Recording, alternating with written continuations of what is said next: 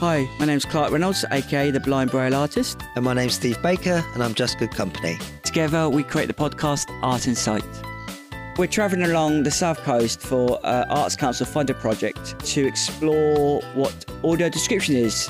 As an artist myself who's blind, I like to experience the art like it was attended. So, Steve creates that for me.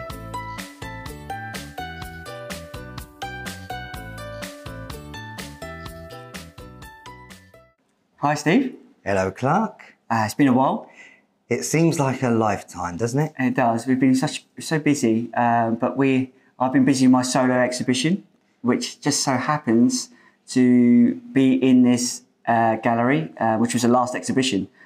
So I don't want to be narcissistic and actually do my podcast on my one. So we chose the next exhibition. Yeah. I mean, maybe at some point we will have a longer discussion about your show, your last show, because it's obviously moving on again to another gallery. Key Arts, maybe, which we did our podcast there. So maybe it's going to be the trilogy. So that'd be a great time to talk about the whole 18 months of my life. It would, yeah. Well, I'm looking forward to it already. Yeah, so we're at Aspects. So Aspects means a lot for me, to whoever was listening. So for me, Aspects, it's been around for, the name for 40 years. This is their second building. And I went to their first building when I was 6 years old. And I knew from that age I wanted to be an artist. So for me, the Aspects is it means so much to me in my heart. And the building is an unusual building as well. So I've been here so many times that I've lost count. So this building is, even though I'm vision impaired, I know exactly where I'm going every time. I know the layout, and it's really accessible. There's no stairs, there's no lifts. It's all on one level. There's a great cafe, a great shop, and great staff. They're really helpful. All the volunteers are so warming. And so this is an old building. It used to be where they used to be the dry dock. So this building is listed. So when we go to the gallery, you can't really do much to the actual space, the physical space, because it still has history embedded into it. And we're actually standing on some of the history, which reminds me when we went to First Sight. It does. They've got that glass. So there's a big glass window in the floor, and we're standing on it. So do you know what's under here? I think it's some part of the old history of the docks, some kind of old cobblestones, but it's still. I think this is not the only one. I know there's a couple galleries in Southsea, because we've got a lot of history, that when they converted them into galleries, these old buildings, they've kept some of the history. So there's a few dotted around along the South Coast, which has part of the history embedded into the gallery. So under the window, there's these great big cobbles, and so is it like the floor of old? The floor of old. To show that what was here before, and the building itself is lovely. It's all red brick walls. It's very clean and contemporary. The art is in the sort of the entrance area is displayed, and they actually use the cafe area as well for exhibitions as well. Yeah, exhibitions, and have a great community. So Saturday family day, a lot of kids and their family, which is, for me, that's how I got into Aspects as a 6-year-old. And they do a great thing on a Friday. They have a dementia art group, which is fantastic, and they've been running that for a few years now. Tremendous. So shall we take a look at the show we've come to see? So here's the show. So it's called Sink or Float, an artificial island by Jessica Weatherly. Well, so Jessica Weatherly. So this building Aspects, they do a show, emergence, every couple of years. So emerging artists from all around the country and the world apply, and they have a group exhibition, and then the winner of that group exhibition gets a solo show. So that's what Jessica did. And there's a description here, but the exhibition brings together the artist's research into the rich ecology surrounding Portsea Island and the damage caused to them by human activity. Following the invitation to present a solo show at Aspects, Weatherly has spent time with local scientists and ecologists to gain an insight into the urgent issues threatening the vast, flat stretches of marshland, mudflats and seagrass meadows surrounding Portsmouth. Wow. Which is quite interesting as well, because obviously we're from Portsmouth. Yes. And obviously this is our gallery of our city, and so but we've both grown up here. And we've probably walked these marshes. Langston Harbour was a great, I grew up in Langston Harbour with school trips. trawling, going, looking at the rock pools. And I wonder if kids today can still achieve that with the nature of what's happening in the environment. Yeah, and I'm interested to see the reflection of this show with from an regards to outsider. for that history that we have as a local person, and also sort of more generally, this type of thing is happening all around the country, in lots of respects, all around the world for different reasons. Different environmental reasons, different things are happening. It's really interesting to see an artist's reflection on what's happening right here in Portsmouth, considering we're from Portsmouth and she's from London. Yeah. So she came down and immersed herself. Because obviously people don't realise that Portsea Island, we are an island. We're one of the most densely populated islands in the whole world for square footage. But people, when they look on it, because of the nature of the bridges that are coming in, don't realise we're an island. No, and we're very flat. We're very flat. So the whole island, lots of it has been reclaimed from the ocean, in fact. When I was growing up, the motorways were all built and that was actually reclaimed from the sea. So good parts of the city are actually built claimed back from the sea. And so marshes seems like a really appropriate kind of theme to base a local exhibition on. And it does, well. and ironically, this gallery is in Gunwharf Quays, and a stone's throw from the sea. You can hear the seagulls straight away, and you can even hear the horns from the ferries that come in. Yeah, so if we get any of that in the background, enjoy. So what I'll do, before we go into the main room, because we know I can hear something. Yeah, so I can hear running water. You can probably hear that on the mics as well. Like you can hear that water. They're probably hearing it the whole time. So there's water in here. It has to be, doesn't it? Because obviously before we go in, actually, there's actually some of the exhibition just on the outside, enticing you in, and on the floor. So I think this is going to be a repeating theme, as I can kind of see through in. I should say that from an aesthetic point of view, that all of the flooring aspects is the polished concrete. So our best gallery friend, I think it must just be an architectural choice, because Keep it's it so clean. hard wearing, and it's expecting a lot of footfall. So I think galleries are obviously quite brave if they don't go with this option, because it's everywhere, right? We know that. So on the floor, you've got that as a backdrop, but then there's a small sort of patch of mud and dirt, and out of that dirt are these really tall reeds. There's 3 or 4 of them, and they stand up to about 5.5 foot tall. So your height, mate. Hey, I know your height come in handy to measure things. And now you know I'm only 5.5 foot tall if you've never met me. So Clark's not much bigger though. No, I'm 5'7", but then all good things come in small packages, as they say. Yes, they do. Well, they have to when you're a small package. You don't get a choice, do you? So the reeds themselves up to about my head height, 5.5 foot or so. And then at the top of each one, they've got these sort of lovely, like the flag. So they are dead? They are dead? Yeah, they're dead. Because obviously... There's no... So they're there, and they kind of create a little... it's outside in? Go on. Yeah, so you bring... It's almost like landscape. When you build your house sometimes, and they bring plants in to bring the outside in. This artist is choosing already to draw us in through bringing something you would find normally outside, by the marshes, I presume, these beautiful reeds, but bringing it inside the gallery. You talked about mud. I mean, the gallery has its own dog, and she wants a bit of it as well, which is great. But yeah, the unusual part of bringing in dirt inside a gallery is that, I say, that unusual aesthetic.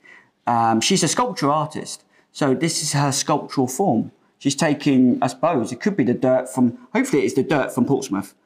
Hopefully she's not shipped it from London. That would be, that would be my feeling. I think even if she did, she should say she didn't. So it feels like it's from the marshes. It could easily be. And so you get, that sense of outside in. It is creating a landscape, a very barren landscape. So should we enter into the front? Just the actual, as we walk in, as you know, this space is probably about, well, you know exactly how long. I know, so it's standard. So the idea of this space, there's an echo in it as well. It's quite expanse, it's quite tall ceilings, and there's poles going all the way along, and in the poles there's things that maybe would have had shelving on to stack things, and they've had to stay there. So they're part of the actual architecture building. So when artists do come in, they have to take it into consideration when playing around with the space. Yeah, so there's 6 of those from floor to ceiling right through the middle. The room itself is probably about 30 metres long and about 15 metres wide, and it's a great big white room. And on the opposite side, there's these great big windows set back in this kind of old... The building's called the Vulcan Building, and like Clark said, sort of built back for the dock. So it's got quite an industrial feel to it.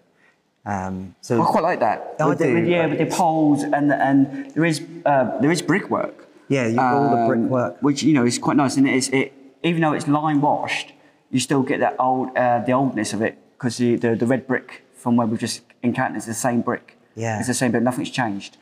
Well, I think walking in, you see the whole exhibit straight away.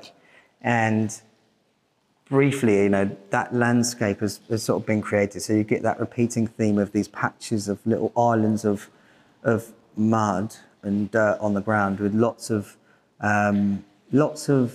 these reeds sort of sticking out sporadically. So they kind of give you a sense of a barren landscape. But obviously you can hear that water. And just sort of being here now for a few minutes, you know. Without anyone here, it's quite relaxing. I don't think it's supposed to be relaxing. It's supposed to be that poignant because of the environment, the ecological. But for us being here on our own, it has almost like in your garden, when you buy yourself a water feature, because you buy a water feature because of the sound, it relaxes you. Agreed. And so, yeah, I'm starting to feel quite relaxed with that sort of running water vibe, which is maybe a slight sort of side benefit of this particular exhibition, that serene feeling of a gallery and the sound of water generally. It's actually going to be nice to sit around in here and just enjoy that ambience. And then alongside, just to scan, just alongside those patches, in some of them, that's where the sound of the water's coming from. So there's small fountains that are essentially creating small ponds, and they're just repeating around. And there's about, on the floor, there's 1, 2, 3, 4, 5, 6, about 9 or 10 different size patches. So some are about 1 metre long or 2 metres long, some 1 metre wide, some are much smaller, just to maybe 1 foot in diameter. And so some of those have these little water fountains on. Very brave for a gallery to create puddles, different puddles in it. It's puddles. You know, you work with water, electricity. Obviously, they don't mix quite well. The other element, and we'll go into each of these a little more closely as we sort of walk around, is there's these birds. So they're herons, I believe. Is that right? I think they're herons. Kind of it's tall wading bird. I think they're heron-like birds, so long-legged birds, white, and long beaks, and some are standing on one leg and they're standing around. So I should probably look up what type of bird that is, but I think they look like herons and they're black and white. And there's a lot of them around too, and there's a few interesting details on them that as we get a little bit closer we can pick out. So we've got to be very careful in this space. It's not your normal, typical gallery. So I'm actually going to feel the wall, because that way I know I'm nowhere near the actual mounds of dirt and the water and the fragility of the sculptures themselves. Yeah, so I think it's interesting, isn't it, that from a vision impairment perspective, you know, for instance, you haven't brought your stick in here, which to me is it's an interesting experience for you, I assume. Yeah, like there's a different. I did bring my stick in because I knew the nature of this, and I didn't want when I'm walking around my stick could catch the actual pieces and it could damage them. Yeah. It has a very fragility. Space, the navigation is really unusual, even for someone who can see. Yeah, I do feel like if I turned around a little bit quickly, I might knock something over, which obviously I don't really want to do. So, yeah, so there's a sort of a different way to be sort of accessing it for you. And I think, you know, obviously you're very creative. So the first thing you've done is put your hand on the wall, and you would find your way around. And actually, now we're there. Should we take a look? There's some stuff on the walls. So something's been, you can feel the paint maybe? Yeah. So it's been painted on, yeah. To the backdrop of white, you have several different elements. One is painting in a sky blue, which looks like a map of the waterways Oh, around interesting. the marshes. It looks to me like an ordnance map with just the water showing. And as you look around, sort of the elements, this is one of the elements that goes around the whole room. These large sky blue maps of the waterways, which I would never have guessed that. I thought it was a tree. wow, I mean, yeah, It's really I mean, weird. that's in actual what it might look like. It looks like this particular one would look like a tree. But because it's painted blue, you automatically see the waterway. Now, I didn't see the blue. It's a hard colour for me to pick out. Right. So you were thinking this was a... I thought, because of the nature of the shape and the shadows it's giving, I thought it was a tree. Oh, okay. Yeah, it's Well, really I interesting. can see that. I mean, because water and the way that water would naturally flow, if you were looking at it as like this, like a very zoomed out, top-down view, the water would look like a tree in some respects, because the way that the tributaries run away from each other do look like branches. And the artwork, I mean, the ceiling is quite high in this room. I mean, it's probably 10 meters high. So these images on the wall are big. They're huge images. And yeah, let's just have a little closer look. You can feel the texture from the white paint that's rigid there to the blue paint, because almost like anytime you put paint down, there's going to be a textural difference. Yeah, so there's It's subtly there, and people obviously don't really, when they look at these things, they probably wouldn't touch a wall anyway. No. But there is a subtle thing to it. But the weirdest thing is, yeah, I thought you might have said. there's like a charm bracelet, but this was a hand made out of, I think, some kind of non-precious metal, like a pewter. Yeah, so on the wall as well, that you've picked there, right, so I could see your hand was close to it. There's a little, and on that, you have a hand in silver just hanging down. And as we go along, maybe it'll reveal something to us. There must be a trail. I mean, we love our trails, that's secret. So there is secrets within this exhibition. But, I mean, we're standing by the first sculptural piece, I suppose. And obviously on the bird that's in the heron, there's another one of these charms. Yeah. There's another one of these charms. This one, it's the Portsmouth Crest. This one's the Portsmouth Crest, Isn't look it? at that. So this one's maybe so if this one was about Portsmouth and the heritage, maybe, because obviously the star and the crescent is a big part of the city. Maybe there's a heritage connection with the hand. Maybe there's a secret connection to some history or research that's linked to the city. That charm bracelet. But also the interesting thing on the bird is, because obviously I can see these bright orange flags coming out. Interesting. And for me, the shape of the mound, the shape of the flags on this bird, it's a golf course. We are walking through a links golf course. Now we have a golf course. I used to play golf, loved it, on Eastleigh Road, which does bank onto the marshes. It does, and if you go to the other side on Hayling, they actually have a links course there as well. So it's in between. So that Isn't that an interesting that it's been based on. So we're looking at it as an ecological system, but like I say, a lot of marshes up and down the country are taken over by links courses. They are. I mean, there's a connection to golf, but I think also, so what you're describing there, now that kind of we're looking more closely, is that there's these flags, and looking across the whole room, there's lots of them attached to some of the birds. And then there's full size. I think the reason why you said golf, and I was like, definitely, is because there's one or two of the mounds, the mounds that now you say it, they look like greens, like the green on a golf course. And there's a full size golf flag. So the water is the water hazard. It could be the water hazard. It could. I mean, I'm not great at golf, but that's definitely a golf flag. And also the way that the reeds have been set up also give a sense of like golf flags as well.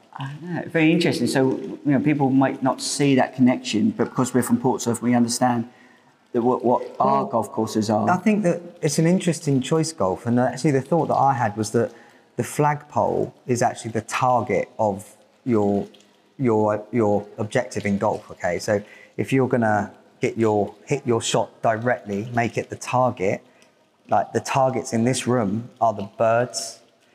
The targets are these sort of the land, and maybe there's a link between the target of the the way that we're treating our local ecology being the target of our actions, intentionally somewhat, because obviously golf, you would intend to hit your target. This is the target. That's what we're intending. You can smell the earth here. Yeah, because you can see it's right down by where the mud's all wet, and you can really smell that. Yeah. And there's things in the water. That looks like oyster shells. But cast in the same material as the charms. If you mind, I'll walk around the other side. God, lucky we haven't got our wires, isn't it? We'd be all over the place. Just really getting down close. Are they, if you touch them, you've got to put them exactly where you left them. I spoke to the artist the other day. Oh, right, am I allowed to? Yeah, if you touch it, but it must go exactly where it goes before. Okay, so it is an oyster shell. But cast in the same metal as the charms? Yeah, it's either covered in a metal or cast, yeah, so it's metal, yeah. It's really weird. I don't know if Ports have been, maybe it's, the naivety of myself, of being an oyster... I think there are oyster beds. Oyster beds in Portsmouth. Yeah, I think over this way, yeah, where this is, there are oyster beds there. I don't know if they're still operational, but there used to be, definitely. So you're stuck now, because I guess you're face to. It literally is where are you, Steve? Because it's an unusual. Let's say even for someone that can see the navigation between each of the sculptures. You're conscious of what's underneath your feet, the soil, the water, and the fragility of the birds. Have you spotted something? Yeah, so there's a compass, a tiny compass on one of the mounds. It's just the tiniest compass. And what was it pointing? Where was it pointing to? Well, north is I can't. It's really small. I can't see it. Yeah, I mean it's a I don't know what type. It's like a little magnetic compass, and I actually don't. Isn't know. That interesting? So that's got to be no bigger than a penny. It's the size of a penny, sort of partially buried in the mud. How many people would have spotted that? Well, I don't know. I mean, I think you would spot it if you were you went. I mean, obviously we come here and we get the luxury of really paying attention, and I think you would definitely see that if you were walking around. Perhaps one of the more, I think a lot of the time when we do get to spend in here, it's like you find some Easter eggs that you get, because you spend that time looking along. And that's what this podcast is about. Not just like us going into galleries and looking and speaking as we enjoy the art. Why can't you go into a gallery and start communicating with your friend and just chatting within that space? Because it brings up really creative discussion just about what it might mean. And often that's what it means to you. So by talking about the actual exhibit, you're actually talking about yourself half the time because it's your experience. Of course. This is what this means to me from the experience I've had. So, I don't know, I'm sure those are herons, but I'm sure someone else, if they were with me, might know for sure. Birdology, ornithology. Is it egrets? Is that another one that could be? Could be. I think we're showing our lack of bird knowledge. Thanks for joining us for this episode. If you'd like to find out more about the special Baker-Reynolds method of audio description, or you'd like to know more about Art Insight, you can find us on Instagram at Art Insight Podcast. Till next time.